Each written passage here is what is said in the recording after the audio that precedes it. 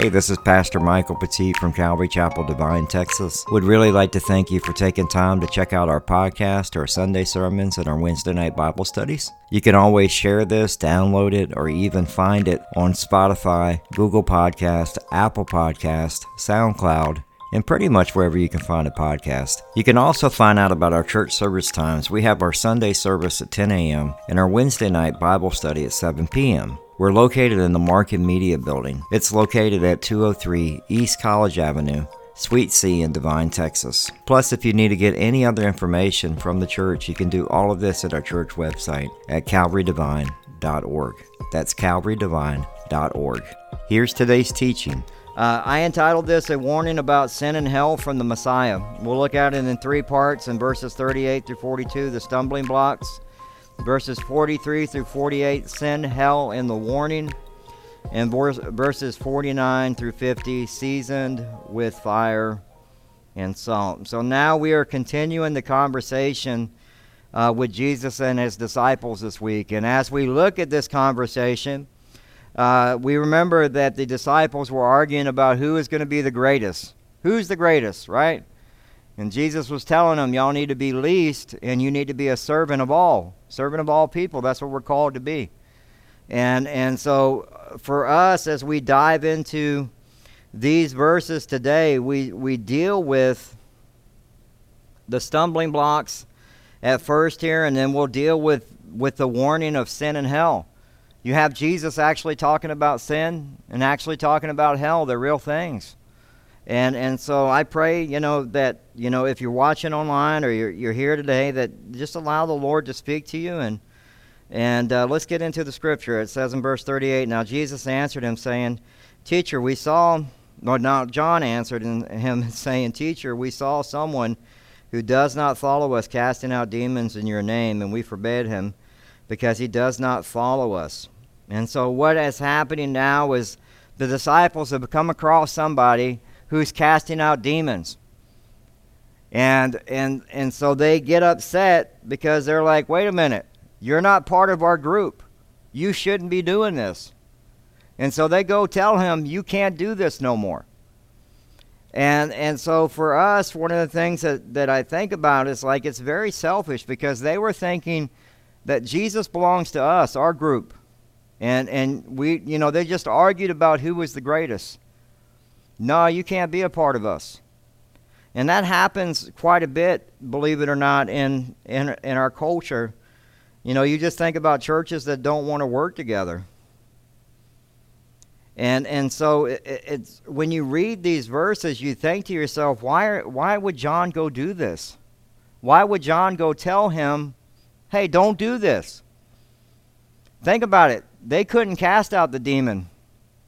When we went into that verse last week, what couldn't happen? The disciples couldn't cast the demon out because why? They weren't spiritually ready. They weren't in prayer. They weren't in fasting. This guy, whether he's John the Baptist's disciple or he was one of the 70 that was sent out by Jesus, he's prepared. He's spiritually ready to do the ministry. And he was casting out demons. And it says, and when he had come into the house, his disciples asked him privately, why could we not cast it out? So he said to them, this kind can come out by nothing but prayer and fasting. And so they're struggling with the fact that this guy's doing what they could not do. And so what do? You can't do this anymore. And so for me, one of the things that scare me is like when we're non-denominational. So what's non-denominational? I find it funny. We're non-denominational, but we're all Calvary Chapel.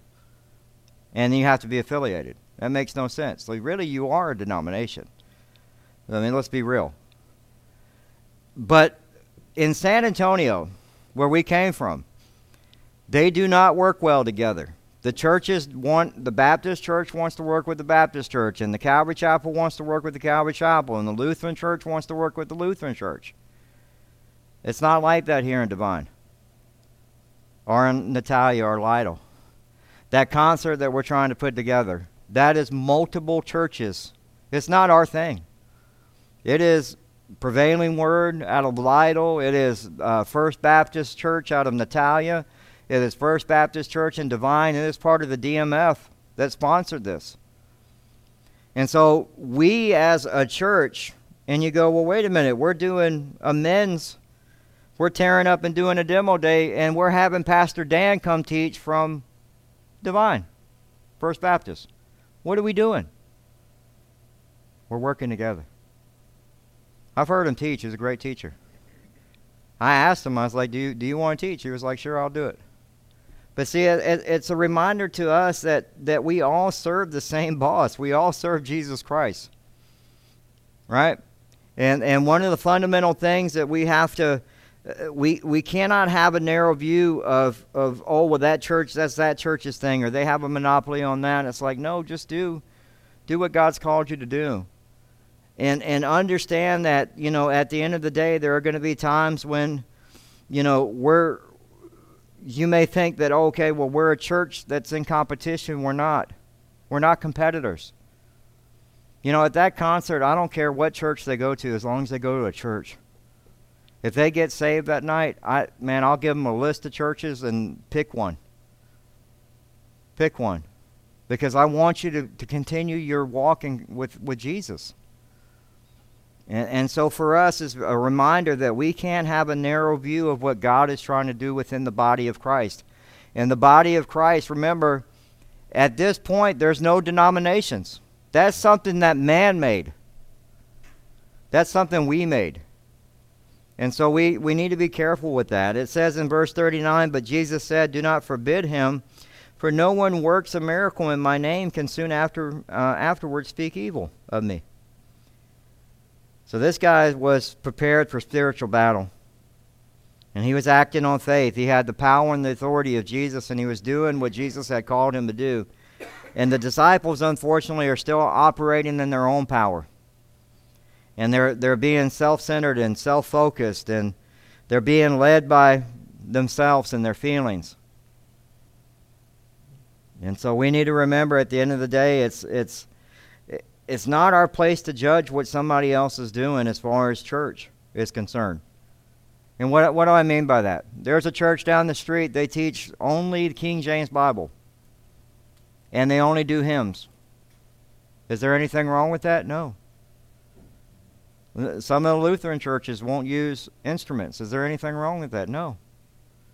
The main thing's the main thing. Do they believe in Jesus Christ? Do they believe that Jesus is the only way? Do they believe that you have to repent of your sins and receive Christ into your heart? Then, that's what we want. Hello, that's what we're supposed to do. And so that's part of what the DMF is in here in Divine, is that divine ministerial fellowship that they have, that's the main thing. We don't worry about all the theological discussions that happen. Well, you have to be baptized. Or it's like all of that stuff. We don't get into all that. The main thing is the main thing. It's Jesus. In Romans chapter 14, verse 4, it says, who are you to pass judgment on a servant of another? It is before his own master that he stands or falls, and he will be upheld, for the Lord is able to make him stand. In 1 Corinthians chapter 12, verse 3 says, therefore I want you to understand that no one is speaking in the Spirit of God ever says Jesus is accursed. And no one can say Jesus is Lord except in the Holy Spirit. We have to remember that it's Jesus that's being glorified. It's the biblical Jesus that's being glorified. In John 15:26, we have the helper that helps us. And it's not our place to judge. If they're being led by the Spirit, then they should be doing what the Spirit's calling them to do. And it says, but when the helper comes, whom I will send to you, for the Father, the Spirit of the truth, who proceeds from the Father, he will bear witness about me. They're doing the work of the Spirit. And they're glorifying him in John 16:14. He will glorify me, for he will take what is mine and declare it to you. And so Paul also knew this in Philippians chapter 1, verses 15 through 18. And this is important because, sometimes we think, well, this church is doing this or this church is doing that, and you're judging them. And we shouldn't be doing that. And look what Paul says in Philippians chapter 1, verse 15. It says, some indeed preach Christ from envy and rivalry, but others from goodwill. The latter do it out of love, knowing that I am put here for the defense of the gospel. The former proclaim Christ out of selfish ambition, not sincerely, but thinking to afflict me in my imprisonment. What then? Only that in every way, whether in pretense or in truth, Christ is proclaimed. And in that I rejoice. Yes, I will rejoice. See, what we have to understand is whether they're doing it out of selfish ambition or even out of envy, Christ is still being preached. People can still, because you can go, man, it makes no sense. That it shouldn't happen. But people come to know faith. And as they grow in Christians, they go, you know what, I need to leave this church. That happens. I think what they're teaching, I need to go over here and find another church, and that happens. But the main thing is that Christ is being preached. It's the attitude of the heart. We're not supposed to judge. And it's very easy to do that. Verse 40 says, "For he is not against us, not against us is on our side with me, or you against me." And so what he says is, it's like you're either going to be on my side, Christ's side, or you're going to be on the other side. Who's the other side? Satan. Now, it's that simple. You're either for God or you're not. That's what happens. You either, you know, because you'll have people that will have that mindset, will go, well, I'm going to wait till I get older. I'm going to sit on the fence. I kind of like God, but I don't want to do all that stuff. I want to keep doing my sin, or I want to keep doing this direction I'm going. Well, you're on the fence, and the devil owns the fence. You're either for him or against him. It's that simple. There's no in between. And so, you know, we need to remember that at the end of the day, it's like we have to make a choice to follow. Because when we don't, the choice is made for us. You can choose not to follow Christ. And if you take your last breath on this earth and you have not repented of your sins and asked Christ into your heart, then the choice was made for you. Because by the time that you take your next breath into heaven, or in front of the Savior, right? And you're going to be judged. You're all it takes is one sin, and you're guilty, and that's it. And so that's why Jesus is saying, you're either for me or against me. You're either for me or against me. Verse 41 says, "For whoever gives you a cup of water to drink in my name, because you belong to Christ, assuredly I say to you, he will by no means lose his reward." I love that, because he says, whosoever's. And it's like they serve me. They're serving me. So when you give somebody a glass of water, or you serve them, it's as if you're serving Christ. And that reward that comes from the Lord, he will by no means lose his reward. And we're called to be servants. In Mark chapter 10, verse 45, it says, "For even the Son of Man came not to be served, but to serve, and to give his life as a ransom for many." So Jesus is the standard by how we are to serve. So we're to deny ourselves. Remember we went over that? We're to deny ourselves, to pick up our cross, and you're going to grab that cup of suffering, because you will suffer. That's part of it and all. But there's also the glory that comes out of it. Not only the part that you get to serve somebody, but the part that God gets glorified. It's God that gets the glory. It's all about service. What's sad about this is, you know, when we look at the disciples, they could have simply come alongside this guy and said, you know what, let us pray for you. Is there anything we can do for you? Do you need anything? You need food? You need water? Instead, what do? Stop doing this. You can't do this no more. You see how bad that is? He's doing the work of the Lord, and they could have went alongside of him and served him and prayed while he was casting out demons, but they didn't do it. And that's how we get. Well, that's not my thing. It's not my ministry. It's God's ministry. This ain't my church. It's God's church. What God does here is what God does. It doesn't belong to Mike. And so when we serve somebody, one of the greatest things to do is to serve at the food bank, is to see people that are hurting, that are suffering, be able to get food. Because let me tell you something, there's a lot of elderly that come through that line. And they're not only serving them, but they're serving other elderly people in the area. And it's a beautiful thing to be a part of that. It's like that's one of the things that brings me joy, is to be able to serve others. And it should do that. It should do that. Remember, when we look at the sheep and the goats, when he talks about separating the sheep and the goats and who are his and who are the sheep being the Lord's and the goats are not, but I want to make sure you catch this in Matthew chapter 25, verses 41 through 46. This is the goats, and he says, "Then he will also say to those on the left hand, 'Depart from me, you are cursed, into the everlasting fire, prepared for the devil and his angels. For I was hungry, and you gave me no food. You gave me no food. I was thirsty, and you gave me no drink. I was a stranger, and you did not take me in. Naked, and you did not clothe me. Sick and in prison, and you did not visit me.'" And I want to make sure you catch this, because this is their response. "Then they will also answer him, saying, 'Lord, when did we see you hungry, or thirsty, or a stranger, or naked, or sick, or in prison, and did not minister to you?' And then he will answer them, saying, 'Assuredly I say to you, inasmuch as you did not do it to one of the least of these, you did not do it to me.' And these will go away into everlasting punishment, but the righteousness into eternal life." He's saying, look, the sheep are the ones who take care of the least.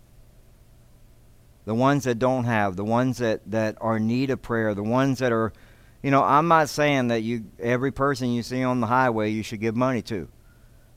Because I have done it before. I remember early on in Christ, where I was like, "Here, let me give you some money, man. Let me pray for you." And then the guy walked right in and got a beer. And I was like, "That's not what the money was for, bro." It was for you to get some food. But if the Holy Spirit is telling you to go talk to that person or to go help that person, and you're getting that tugging on your heart, you need to do that, because that's what God's calling you to do.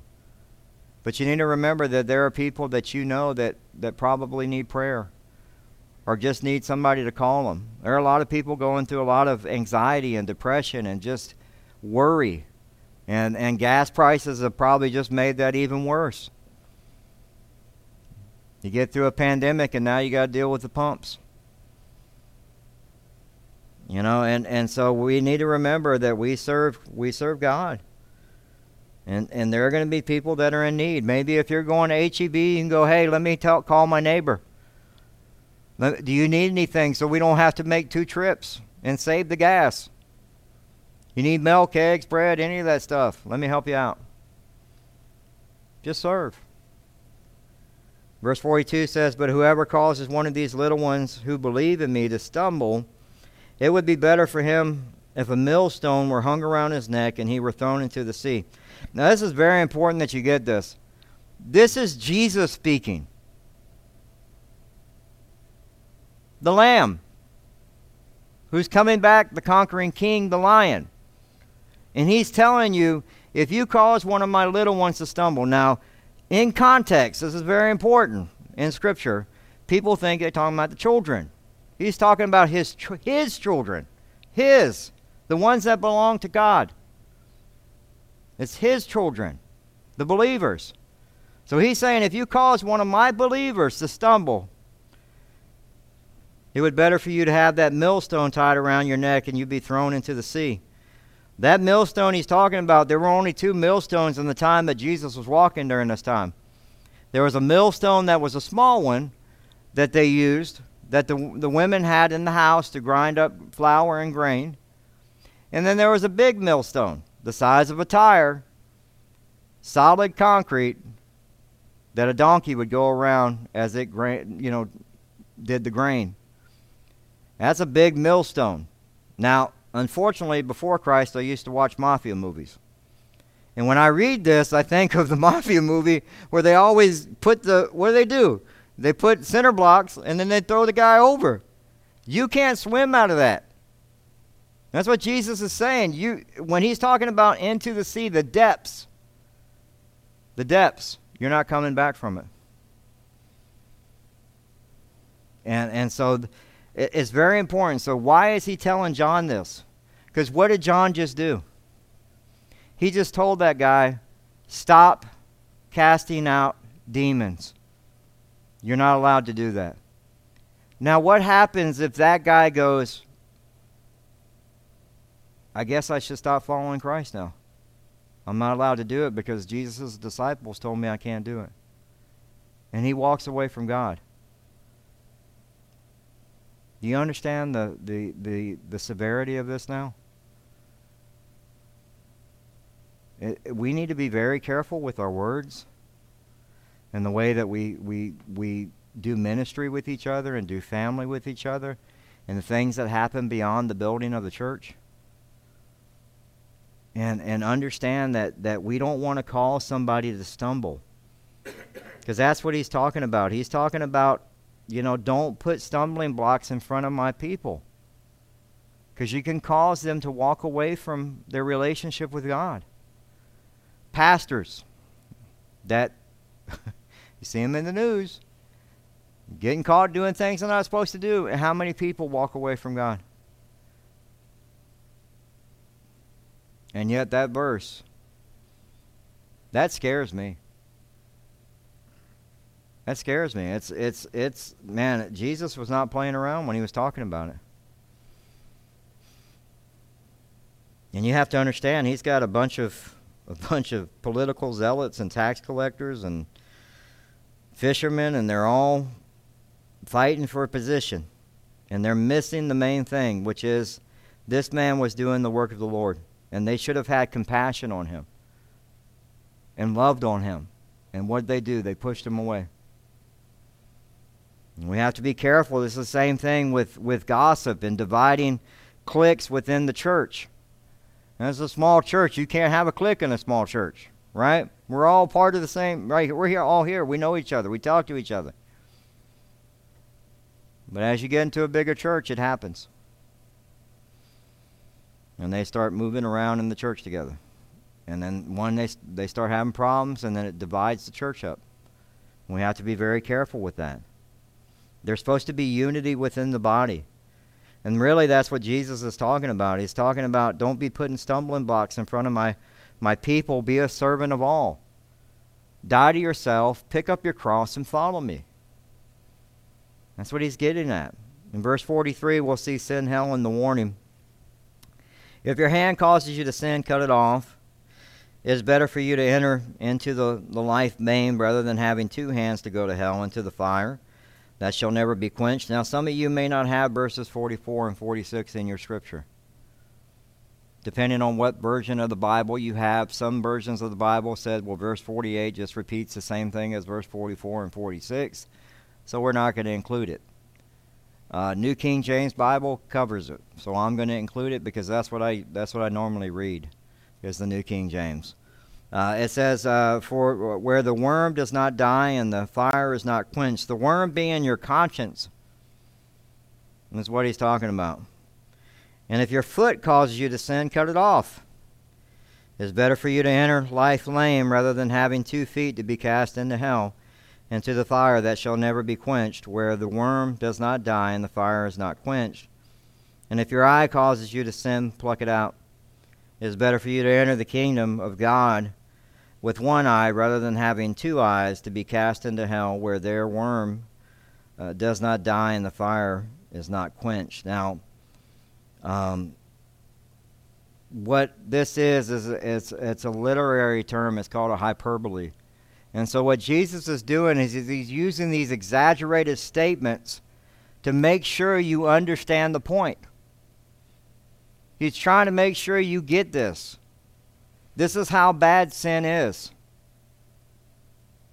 And I would love to tell you, I had something written down, and then after hearing Sandy Adams teach on this same verse in Matthew, I was like, I'm going to go with what Sandy had, because it was much better. And the way that he put it. Very important that you get this. The trap that he's talking about here, when he's talking about if your hand causes you to sin, cut it off.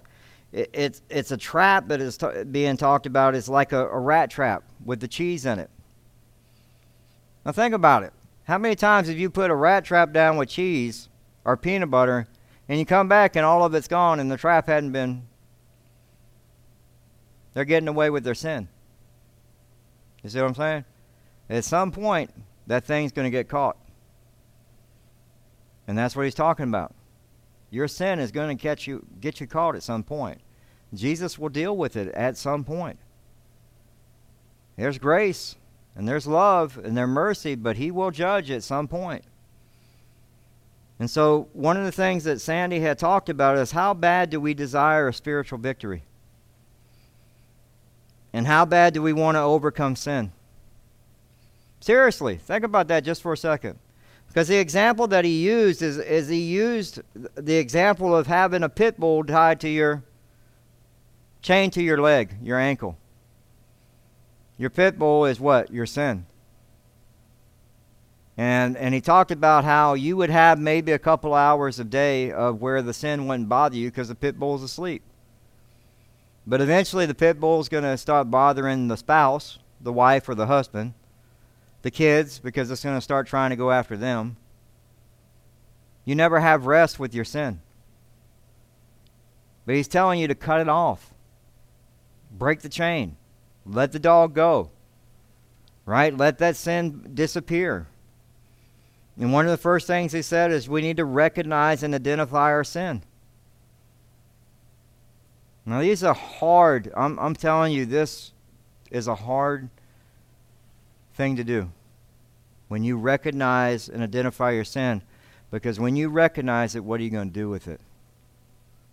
What are you going to do with it? Are you going to continue to keep the dog chained to your leg?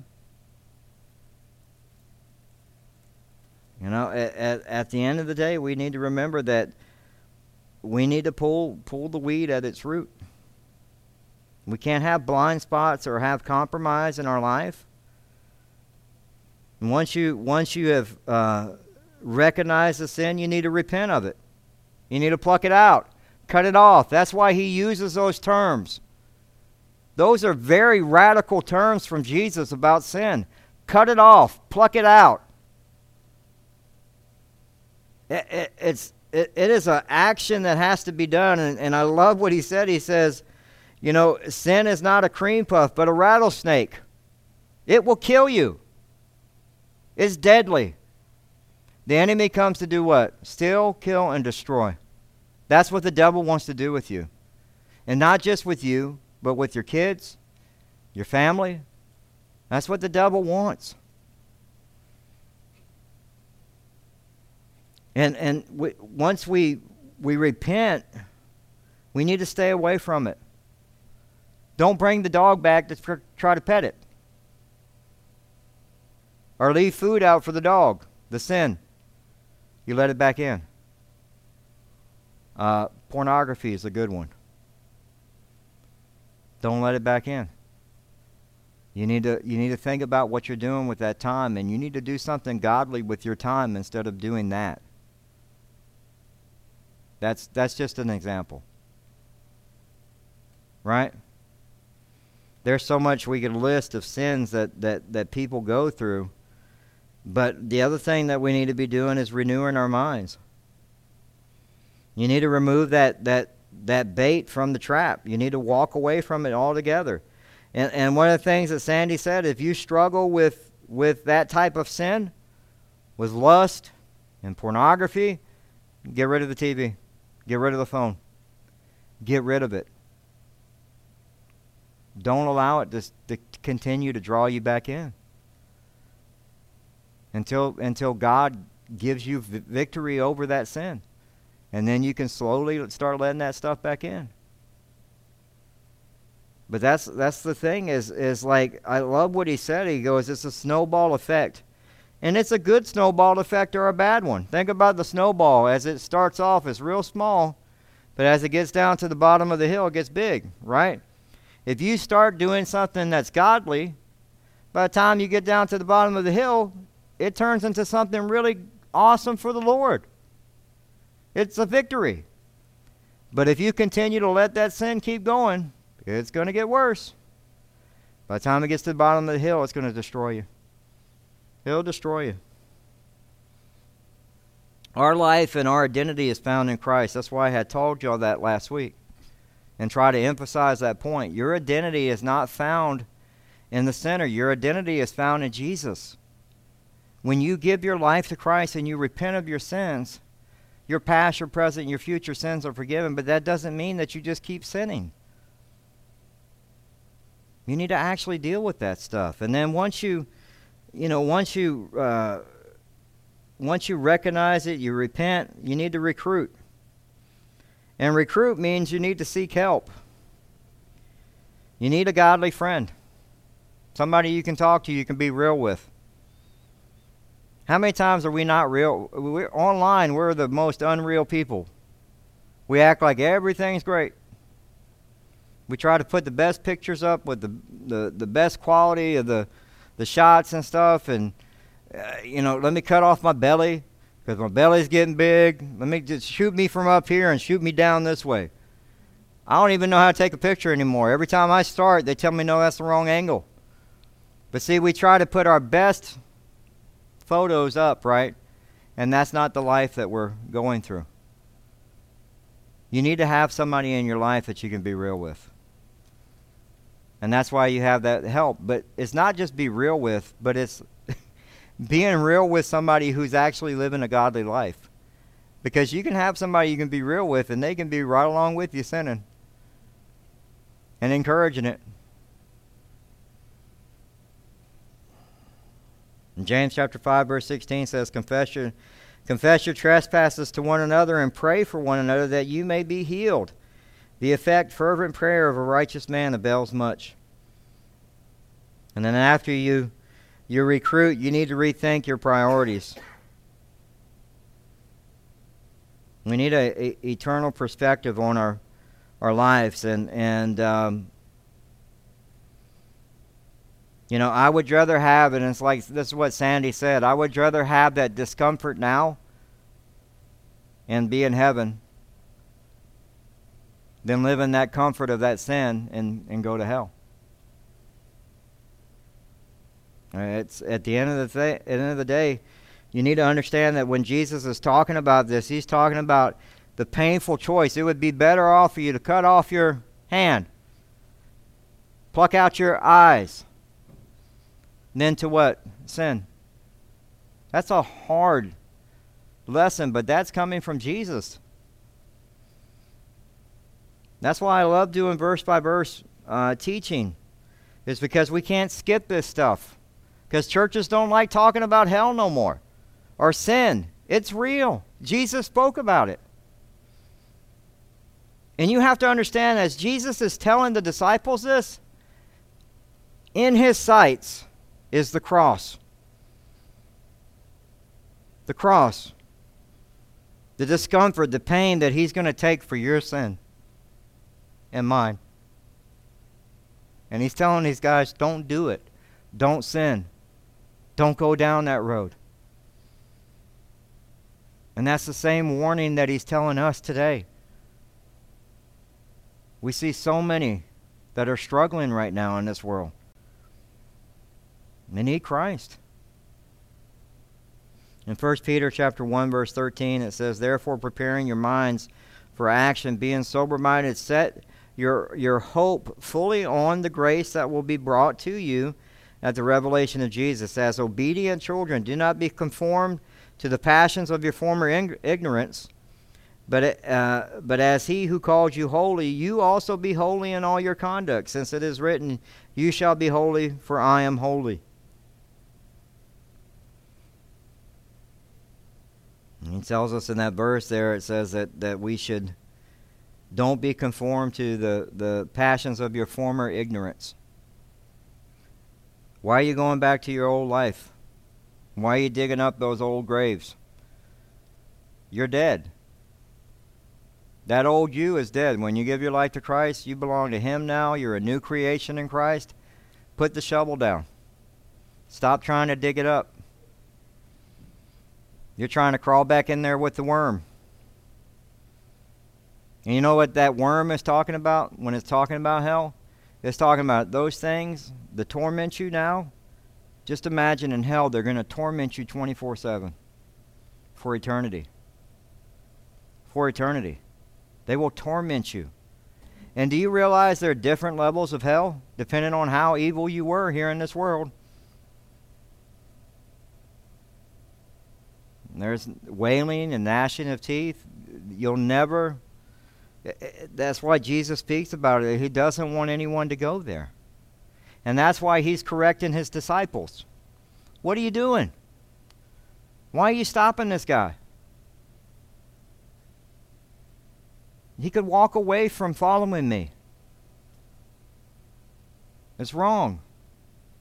And they're having to learn a hard lesson right now. Matter of fact, chapter 9 has been a hard lesson for the whole disciples, all of them. They've made some big mistakes, but we do too. And we have grace and we have the love of Jesus. Praise God for that, right? Praise God, he forgives us. When we repent, he forgives us. That's why I said don't identify with the sinner, identify with the Savior. Because a lot of times what people do is they'll repent of their sin and they feel the guilt still. And the remorse. And they think, well, I got to serve in the church, or I got to do that. No. What you need to do is just, as far as the east is to the west, that sin's been cast away into the sea. It'll never be brought up by the Lord. And you need to continue that day. Like, what am I going to do today? I'm going to live for God. One of the things that Sandy said every day he gets up, I'm rapture ready. Is it today, Lord? Because Jesus is coming back. Is it today, Lord? We need to be ready. There should be joy in that. Like he's coming back. But we need to live for him today. And that means letting go of the sin. That's why he uses such graphic, cut it off. Pluck it out. They're very graphic. But that was Jesus speaking about this. Finally, in our last two verses here, it says, "For everyone will be seasoned with fire, and every sacrifice will be seasoned with salt." I want to make sure you get that. In the Greek, everyone means what? Everyone. It's everyone. You'll be seasoned with fire, and every sacrifice will be seasoned with salt. Now, this is actually dealing with the book of Leviticus back in the Old Testament. In Leviticus chapter 2, verse 13, "Every offering of grain offering you shall season with salt, and you shall not allow the salt of the covenant of your God to be lacking from your grain offering. With all your offerings you shall offer salt."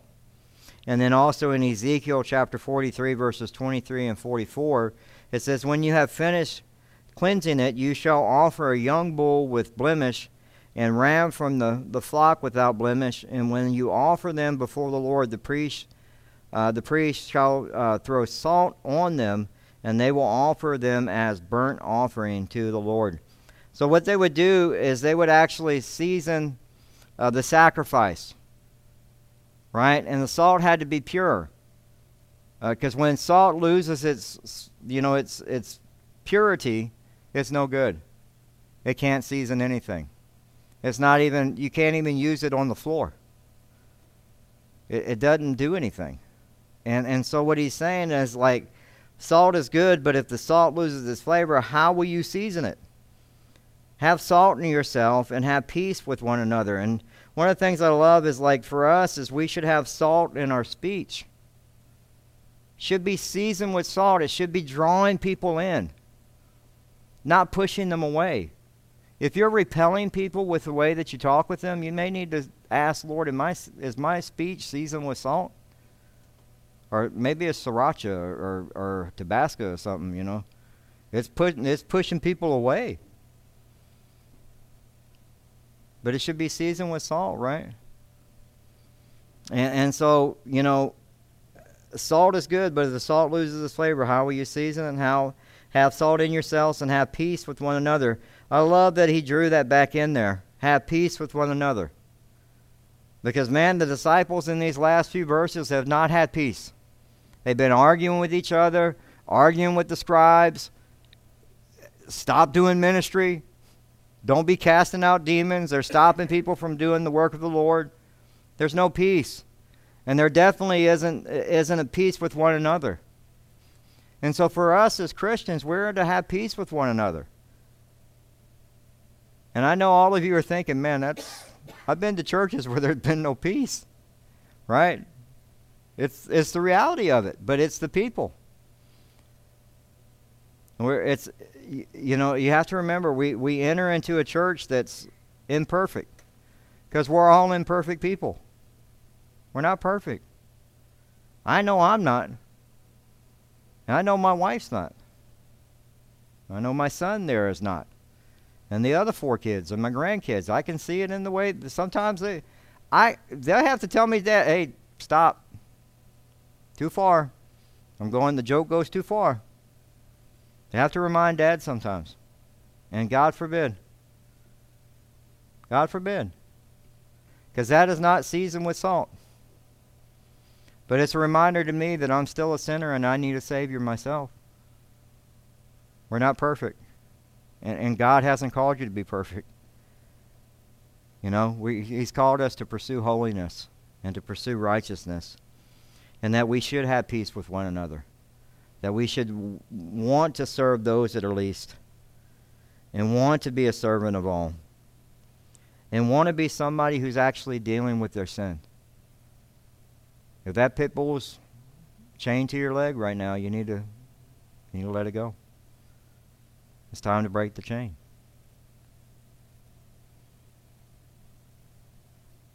The thing is, the Lord doesn't require us to disfigure our bodies to serve Him. But He does want us to deal with our sin. And so today is Communion Sunday. So what we're going to do is communion is for believers. And Sarah, you can go ahead and come on up.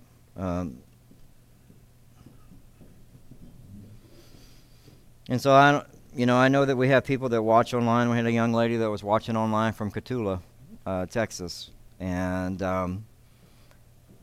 so what we want to do is as we talk about sin, we have to actually give those online and those that are here the opportunity to make Christ their Savior. And that is simply one, admitting that you're a sinner. We all are. We've all chosen to follow or not. The joy of understanding that Jesus died on the cross for us and died for our sins and loves you is a reminder that there may not be answers to this world that you're looking at, but there's answers found in Christ.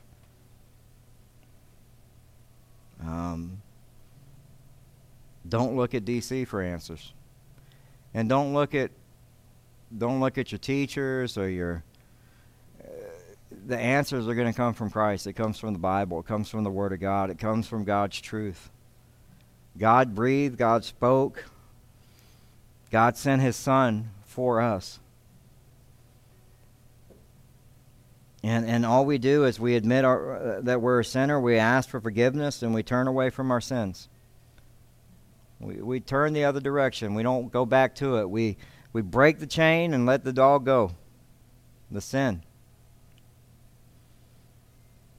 And we believe that Christ died on the cross, and then we just ask Christ into our heart. It tells us in Romans chapter 10, verse 9 and 10, that if you confess with your mouth that the Lord Jesus and believe in your heart that God has raised Him from the dead, you will be saved. For with the heart one believes unto the righteousness, and with the mouth confession is made unto salvation.